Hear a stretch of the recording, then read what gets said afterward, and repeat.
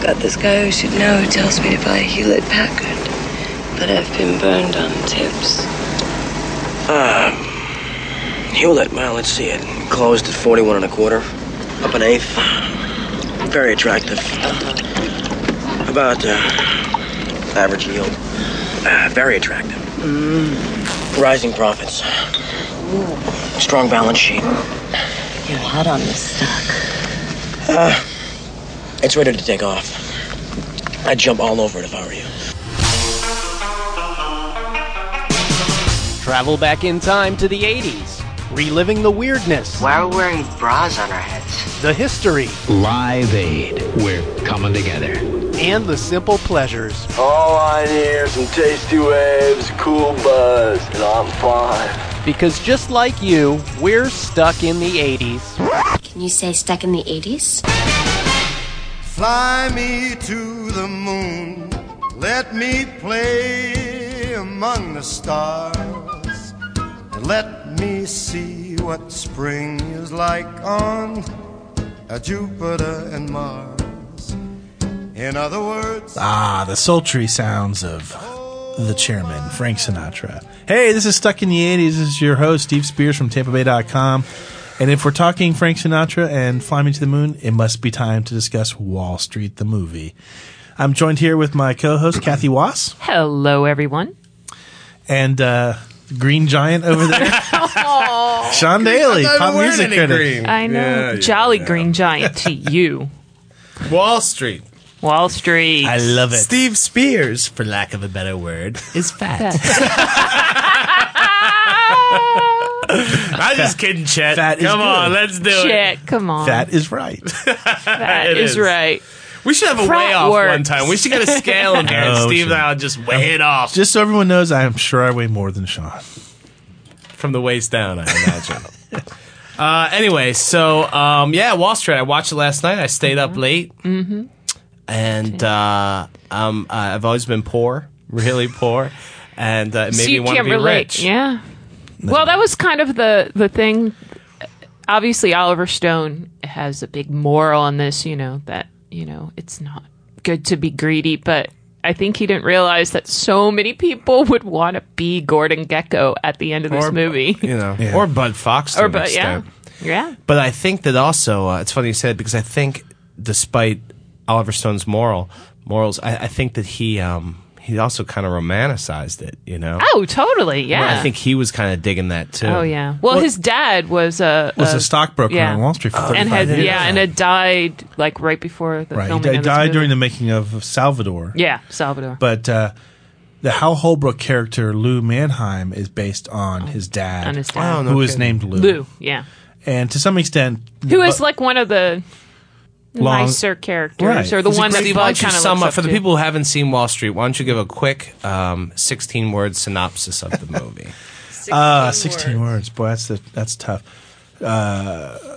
Young Charlie Sheen, as Bud Fox works at a junk bond. Why don't you sum it up in 16? No, go ahead. I'll help you out. Come on.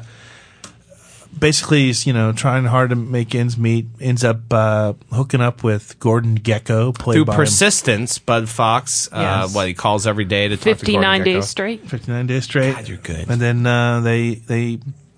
he breaks every ethical rule he ever had, and ends badly. It ends badly, but there is... Well, there's sort of an open... bittersweet. did you hear? There's talk of a Wall Street sequel. Oh. Really? Which I don't really like. I mean, I think you can kind of just, leave it to your own imagination, because the ending's kind of open-ended. The Forever Fiancé, I watched her copy of the movie. She has a DVD, and I think the Forever Fiancé loves this movie because she always dreamed of marrying a rich man and to have all these luxury items, and yet she was stuck with me. Stuck with you. But Oliver Stone, it very much is this kind of rich man's porno, Wall Street. Oh, Kathy and I were talking about a scene, and Steve, maybe you remember the scene where Gordon Gekko, Michael Douglas, is walking on the beach at sunrise. And he calls up Bud Fox, who is in his bedroom, and Bud Fox has his shirt off. Yes. He picks up the phone, and Michael Douglas has this line where he says, I'm going to make you rich, Bud Fox. Yeah, rich enough you can afford a girl like Darian. This is your wake-up call, pal. go to work. And Kathy, tell everybody what Charlie Sheen does. He pretty much has an orgasm. And Charlie Sheen, we're like, is he masturbating? Charlie since Sheen he spoke tilts up? his head back and goes, and I'm like, I'm like, what? I'm like, that is bizarre. I never really read that into it. Oh no! Oh, it's obvious. It is it? obvious. It's We obvious. both picked up on it. Usually, if there's an orgasm in a scene, I'm usually not one to not catch it. Well, see, the thing is, too, is that Oliver Stone or have purposely it. made like sex it's not obvious. a focal point. It's all about money, and the sex But scenes money- are kind of throwaway in it. But it's funny that the only orgasm you see Charlie have in the whole movie, I mean, Bud, is when he's talking on the phone about money. And he always, it's like he's up all night. Let's set up a little bit of the background. Oliver Stone wrote and co-wrote it and directed it. He made it right after he finished Platoon. This was filmed in 1987. So did he do Salvador before Platoon? Yeah. Okay. Yes. So right after he wins the award for Platoon, which is another great Oliver Stone movie. Yes. Well, I'm sure we'll do that someday. as a Yes, show. we will have to. He jumps into Wall Street with the same star, Charlie Sheen. Unusual choice. And it was supposed to be Tom Cruise. Tom Cruise wanted, and there was but he had already offered it to Charlie Sheen. And he so said, that's why he promised Born on the 4th of July to Tom Cruise. The thing of Oliver Stone was he said a business movie like this hadn't been made in a while. It had probably been like 20 or 30 years since Hollywood had done like a business movie. Yeah. It felt like he had some political capital to spend based on his success with Platoon, and he wanted to use it to make this script go forward. And Wall Street was a smaller movie than Platoon. Yeah. Oh, yeah. Oh, yeah, I'm sure. So he does this. He gets, he's got Bud Fox on board with Charlie Sheen. He's got a couple other co-stars from Platoon in this. Oh, John, what's his name? McGinley, who I love. Great. Yeah. I love great, him. Fantastic actor. He's playing his Bud, his friend. I love him in Scrubs. Yep. I love that show. I know, me too. And then, of course, the key character of Gordon Gekko, which, little trivia, originally pitched to Richard Gere. Oh, I can see that too. Thank God it didn't go to him. Basically plays a benign version of Gordon Gekko in Pretty Woman. Pretty Woman, And Gere passed on it and later would say he regretted it, as well he should. As well, because Hello was a big Oscar. Yeah. Michael Douglas got the Oscar that year. To his credit, however, Richard Gere to explain it a little bit, the script hadn't really been smoothed out at that point. So it didn't read as well as it did. Bad move, I'm sorry. Next it's pitched to Warren Beatty, who also passes on it. And then finally Michael Douglas gets it and wins an Oscar for it. Okay, I gotta Michael Douglas hot in Wall Street, Kathy? Okay, no, not just Wall Street. I have a confession. I've had a thing for Michael Douglas since pretty much adolescence. Come on, pal. Tell me something I don't know. He's a bad boy. Romancing the Stone? I've had a thing since Romancing the Stone. Here's my thing with Michael Douglas. Fine actor, but when he has these scenes where he kind of melts down or loses his cool, his face does this weird cartoonish thing where he looks like Linus from Peanuts. Really? Next time watch it. It's bizarre. I mean, I really think about it. Like his face goes, and his eyes kind of get big, and he kind of does this thing like he's having his security blanket yanked out from him. It's very cartoonish. It's not like he doesn't Fatal Attraction too, where he's like, oh yeah.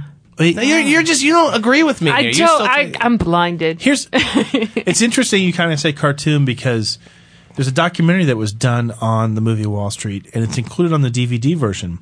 And on it, Michael Douglas explains kind of how he came up with the character and why it was the way it was. So let's listen to Michael explain the character to us.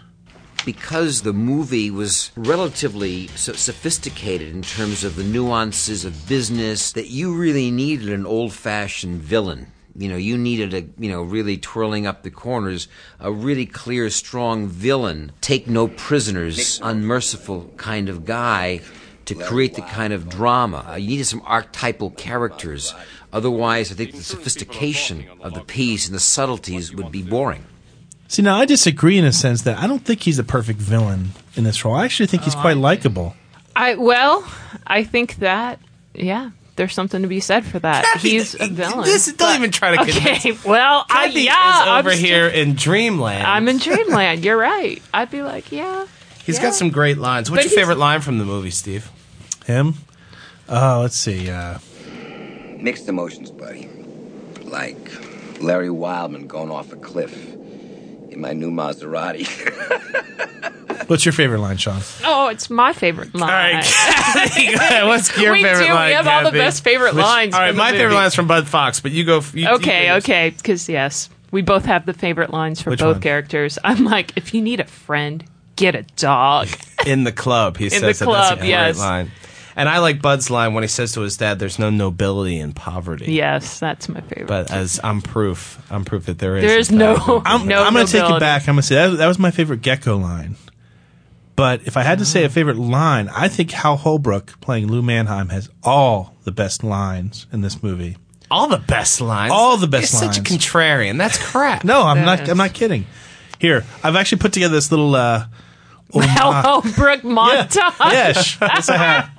Do you have some of his work as Mark Twain? Actually, Holbrook's been riding that Mark Twain train for about 30 years now. Worst mistake we ever made was letting Nixon get off the gold standard. Stick to the fundamentals. That's how IBM and Hilton were built. Good things sometimes take time. Remember, there are no shortcuts. Quick buck artists come and go with every bull market, but the steady players make it through the bear markets. You're on a roll, kid. Enjoy it while it lasts, because it never does. You can't get a little bit pregnant, son. Man looks in the abyss. There's nothing staring back at him. At that moment, man finds his character. And that is what keeps him out of the abyss. The main thing about money, Bud, it makes you do things you don't want to do. He doesn't have the Hal Holbrook montage. I also really like Hal Holbrook's work in Barney Miller. Oh wait, that was Hal Linden. I'm sorry. Hey, you make fun of Mark Twain, but I've seen him do Mark Twain. 16 times. He's seen it. Didn't you? You went to go see him. Didn't you have like bags of rum in your jeans at the Mark Twain show? And he was vomiting in the bathroom because he's like, dude, I'm going to see Hal Holbrook. I'm getting wasted tonight. What's ironic is there actually is a date story associated with the Mark Twain Hal Holbrook thing, but you're not getting it. Why not? It's just embarrassing. I had this really hot date lined up to see that show, and she bailed on me at the last second. Well, yeah, because you were taking her to see Hal Holbrook as Mark Twain. As Mark Twain. If she was that hot, you should have taken her to Metallica or something. I know how to take my sister. Oh, poor Steve. No, that's okay. But I think Lou Mannheim, and my favorite line is, the man stares into the abyss, and when the abyss looks back, that's when the man finds his character. Yeah, that's a good one. And I'm going to disagree with you and say that the theme of the movie is not greed is wrong. It's greed is good. But I think it's more of, and there's a lot of themes in this movie, and one of them, my favorite one, is more along the lines of you win one, you lose one, but you never give up the fight. And you see that with Bud Fox throughout the movie, where he gets beaten down multiple times, but still, even in the very end, when he turns on Gecko, even when Gecko's finally beaten him down, he's gotten him arrested, there's nothing Bud can do at this point, but yet he still goes out there and hides a wire on him. And so basically you're saying... to save his own skin. Basically you're saying that Wall Street and Vision Quest are essentially the same movie. They're the same movie. Far less it's Wall Street... Vision Quest. Wall Street is Vision Quest to the unitard. Yes. Now, the whole speech he gives to the stockholders, the greed, classic, for a lack of a better word, is good. The point is, ladies and gentlemen, that greed, for lack of a better word, is good. Greed is right. Greed works. Greed clarifies, cuts through, and captures the essence of the evolutionary spirit. Greed in all of its forms. Greed for life, for money, for love, knowledge, has marked the upward surge of mankind, and greed, you mark my words, will not only save Teldar Paper, but that other malfunctioning corporation called the USA. Tell us all what that's actually based on. That is actually, yes, I know. It's based, the character itself and that speech is based loosely on Ivan Boesky, and who was involved in scandals during the 80s for insider trading. And he gave that speech at USC Berkeley. and he was basically saying greed is a good thing. You shouldn't feel bad for being greedy. And so and his quote was actually, greed is right. Greed is right. Exactly. Greed is right. And they changed it to greed is good. Greed is good. And of course the thing that shocked people was not that he said it so much, but that all the kids in the audience that were graduating applauded him and were so excited about the fact that he said that. It was the 80s. It was, man. The bull market. You know how important So greed is good. And Gordon Gekko, all those G's. All the alliteration. Greed is good. Greed good. Gordon Gekko. It was a big movie. It was the last movie I ever saw twice in a theater. Yeah. Wow. That's fascinating trivia. Oh, I have actually. Woo!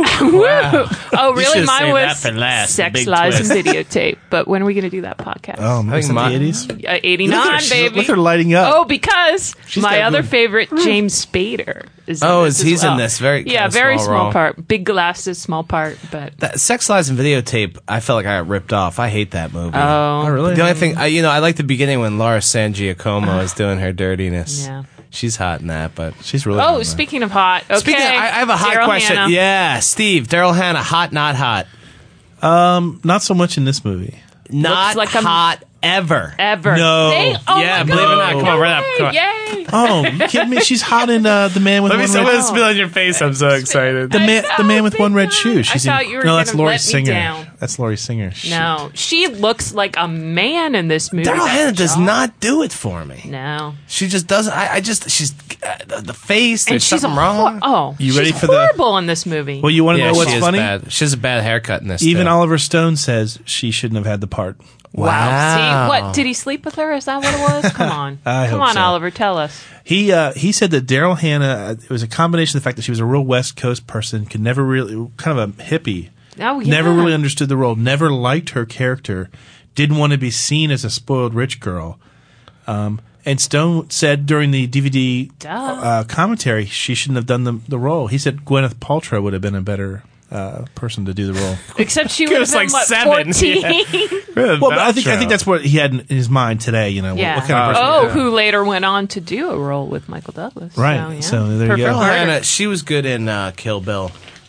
She was, and I'll give her that. But I know guys just love her. you know, I just Sean don't see Young it. would have been a better role for What's that. funny, if Sean Young, who plays Gordon Gekko's wife, when she first came on the set, she actually told people that she was there to play the part of Darian. Sean Young said that? Yeah, Oh, God, and it was she is so driving crazy. people crazy. She is crazier than a shithouse rat. She is, and not a single person would ever dispute that. But you know what Remember movie she's James Woods? She'd like send all those weird pictures she to his stopped- mailbox. Yeah. Oh yeah. She never knew her lines for the movie. Supposedly, was always constantly just freelancing. Wait, them. but she had like 5 lines. Not true, because actually the running time of this movie was cut by 40 minutes. 40 minutes, yeah. And there was a side plot where Charlie Sheen has an affair with her. Oh. A 40-minute side plot.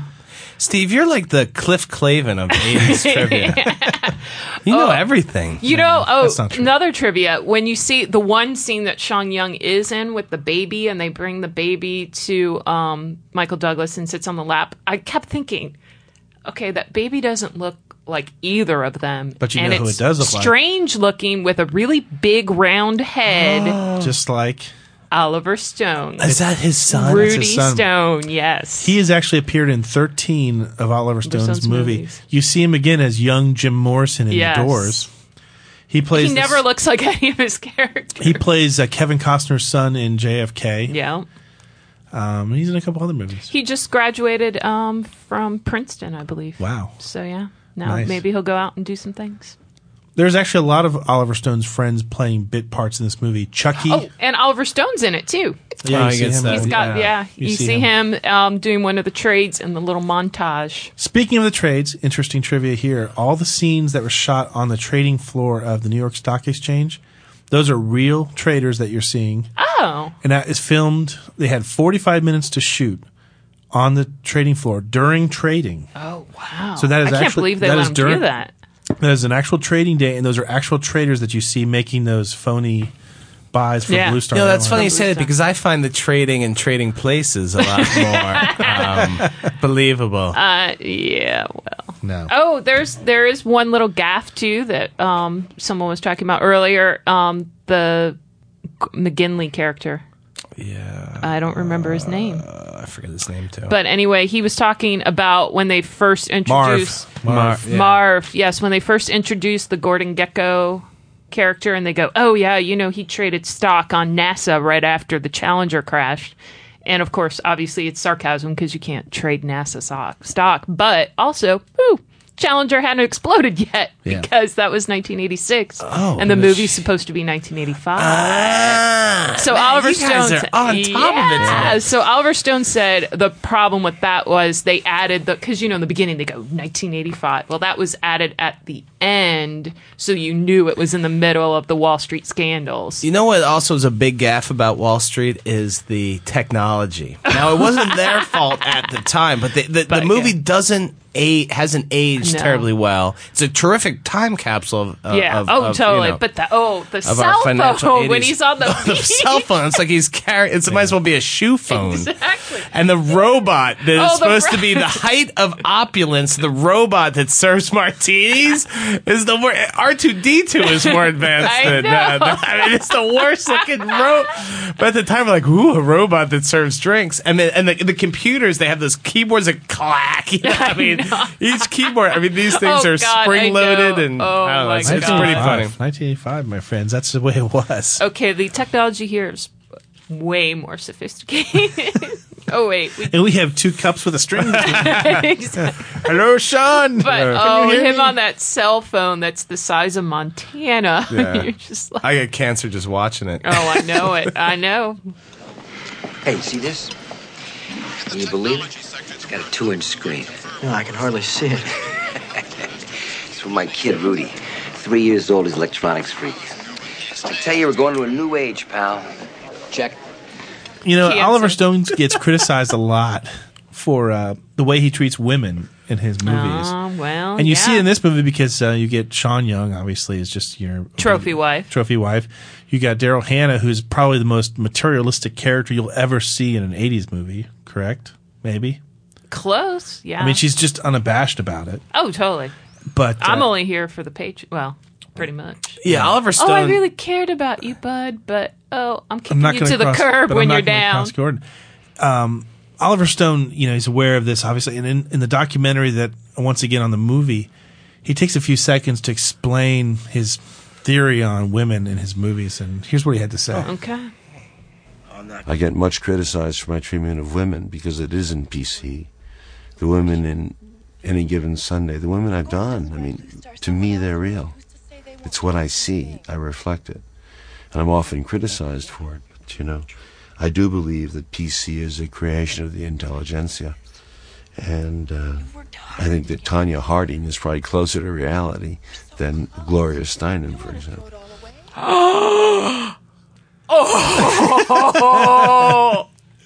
He's going down. I cannot believe he said that. Listen, Oliver Stone's a talented guy, but he is. But obviously, he's been hanging out with some trailer trash. No, he directs movies with his schwanz. Exactly. Every movie of his really is kind of. I always tease Steve about his hairy knuckled pursuit of women, but Oliver Stone is not a very graceful man or a graceful director, but there's an honesty there. Right. There's an honesty there. But I'm trying to think of his other. Yeah, he's been really harsh. Wow. You know what I like about it, though? Because U-turn with Jennifer Lopez. Yeah. Even though it's really fun to watch over and over again, certain scenes on repeat. She is conniving, and Oliver Stone has. He's some problems. obviously been hanging around. He dated Anna Nicole Smith, I think. He took her to the Oscars. Way back when she was. Well, that kind of shows you where his opinion of women is. If that's the way it is, that's okay. Not everybody can be the uber sensitive director. We don't need 300 of those. No, but I also don't agree with just his. Well, that's how women are, and I am right, and it's the intelligentsia that's wrong. I saw Oliver Stone actually speak at USF. He came and spoke to. The class when I was University back in college. South Florida in Tampa. Yes, sorry, University of South Florida in Tampa, and he's crazy. Is he? He is. He's really paranoid. He really is. It was around the time of Nixon, I think. You know what I love though? I love his cameo in the movie Dave, where they're interviewing him, and he's dead on about the theory that the president's been replaced. Yeah. I thought that was funny. I think he's got the courage to make fun of himself, and I like that a lot. Hey, let's talk for a second. No, he doesn't. No, he doesn't have the courage to make Steve is an Oliver Stone apologist. He is, Get him, but Kathy. He said Tanya Harding was the time, norm. Let me tell you, No, he said- he does not that's not what take he said. criticism well. And if anyone was asking questions, he'd get all pissed off at him and like, you just don't know that I'm the best thing that's ever walked the earth. So, Ouch. I mean, I think he's Ooh, we touched the good, nerve. but well, Tanya Harding's closer to women than than Gloria Steinem. I don't know. Okay, I don't think so. Maybe in his world. But You know what scene? This is going to sound really bizarre, but the scene where I should have said before when Oliver Stone's baby is in that scene, Michael Douglas has to lick his fingers, lick the strawberry off his fingers, and Oliver Stone's such a head case. Lick my kid's fingers, lick them. My kid, oh, and Michael the Douglas kid had probably already like, picked his nose right beforehand. Oh, Jesus, Michael Douglas. And I'm like, if I ever interview Michael Douglas, I'm should. going to ask him about that. And say, you know what? I'm glad you won the Oscar because you had to lick Oliver Lick Oliver Stone's Stone's kid's baby's booger. Ouch. Hello. Can I turn the direction for a second? Okay, what? I just want. Although I can't get the booger out of my head now. Well, literally since Sean's sitting across from me. Get it out of my head. Let's talk about the music for a second. Oh, yeah. Because I know when we opened up with Fly Me to the Moon, Sean was over there doing his little gag impression, you know. No, I love. Or he actually may have been trying to give us some poison he drank before the show. I You need love to put the- Sinatra. I just don't Sinatra. understand why he used this song. I don't know why he echoes it in the you know. I mean, Oliver Stone has a lot of devices in this movie, the light and the dark and all that stuff. But Fly Me to the Moon, is that supposed to be like the moon is the pinnacle of the top of the money? No, I think he's trying to with the credits and the way he frames the beginning of the movie. I think he's trying to go for a classic New York feel for the movie and set a tone of tradition and class. I think is what he's going for. Which no one has in that movie, really. I mean, it's well, some of the older characters, yes. The younger characters, no. Are you saying Lou Mannheim? Hal Holbrook doesn't have class, Kathy? Steve will slap you. He loves. You see yourself as a Lou Mannheim, don't you, Steve? No, but it's funny because this movie I am came your out. Obi-Wan. I was still in college when this movie Come came out. to the dark side, Luke.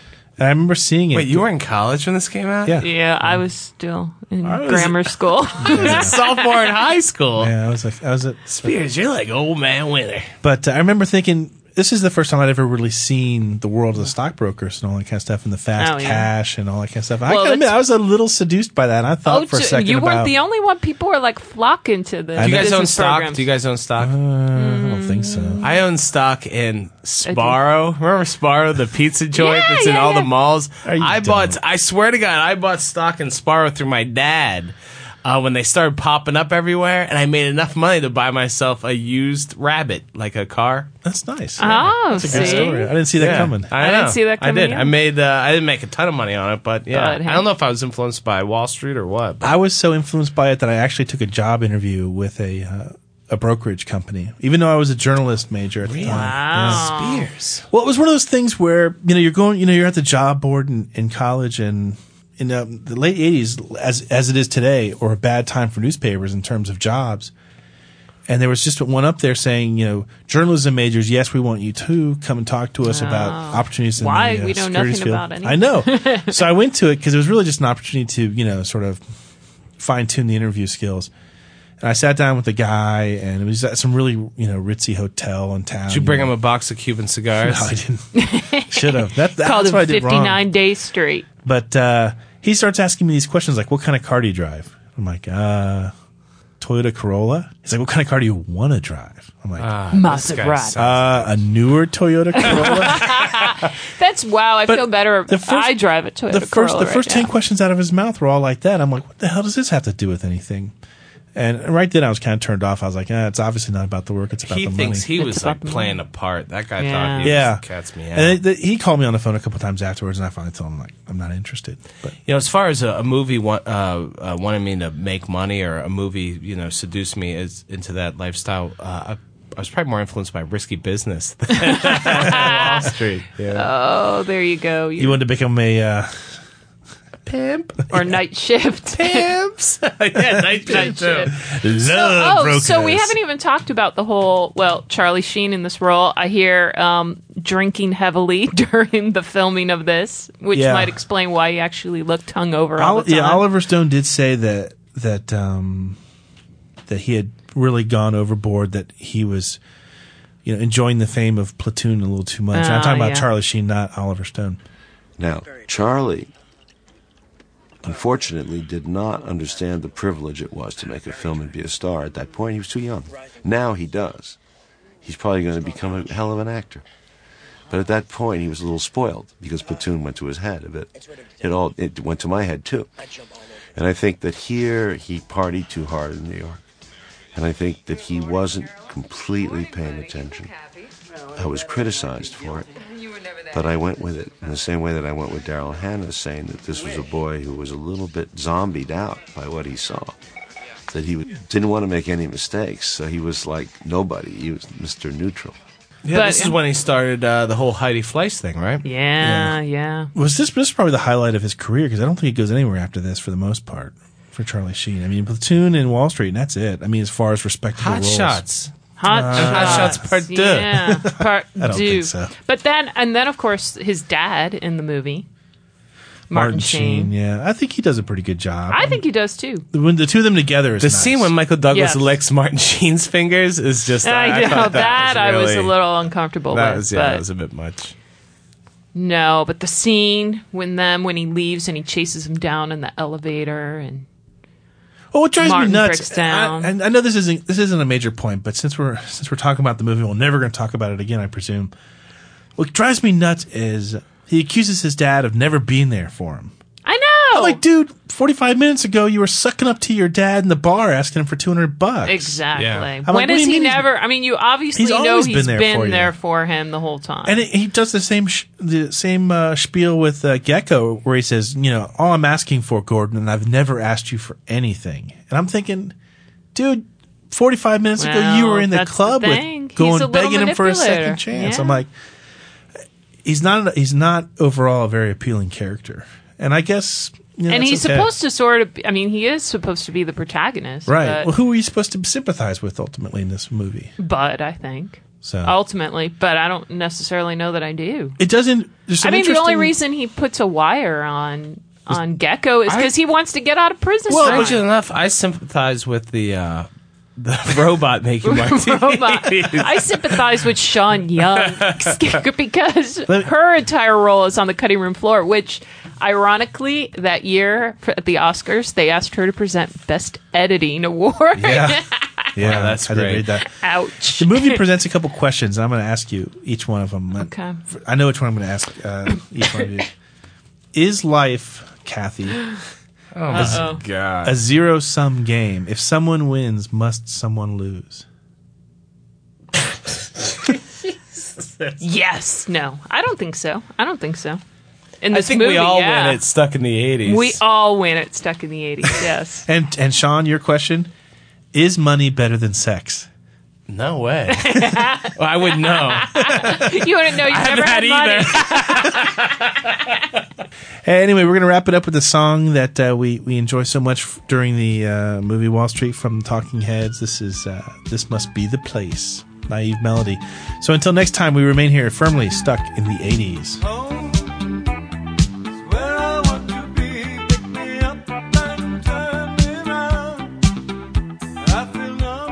Stuck in the 80s is produced by the St. Petersburg Times and TampaBay.com. The show is engineered by Dave Morrison.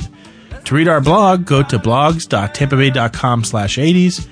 Email us at stuckinthE80s@tampabay.com. And remember to subscribe to the podcast at iTunes. Head in the sky, it's okay. I know nothing's wrong, nothing. I used my Chet thing already. That was know. totally off the cuff. I know, that was great. We can still call him Chet, though. Oh, yeah. We'll call him Chet, but see, as like a Easter egg. We'll see if people pick it up.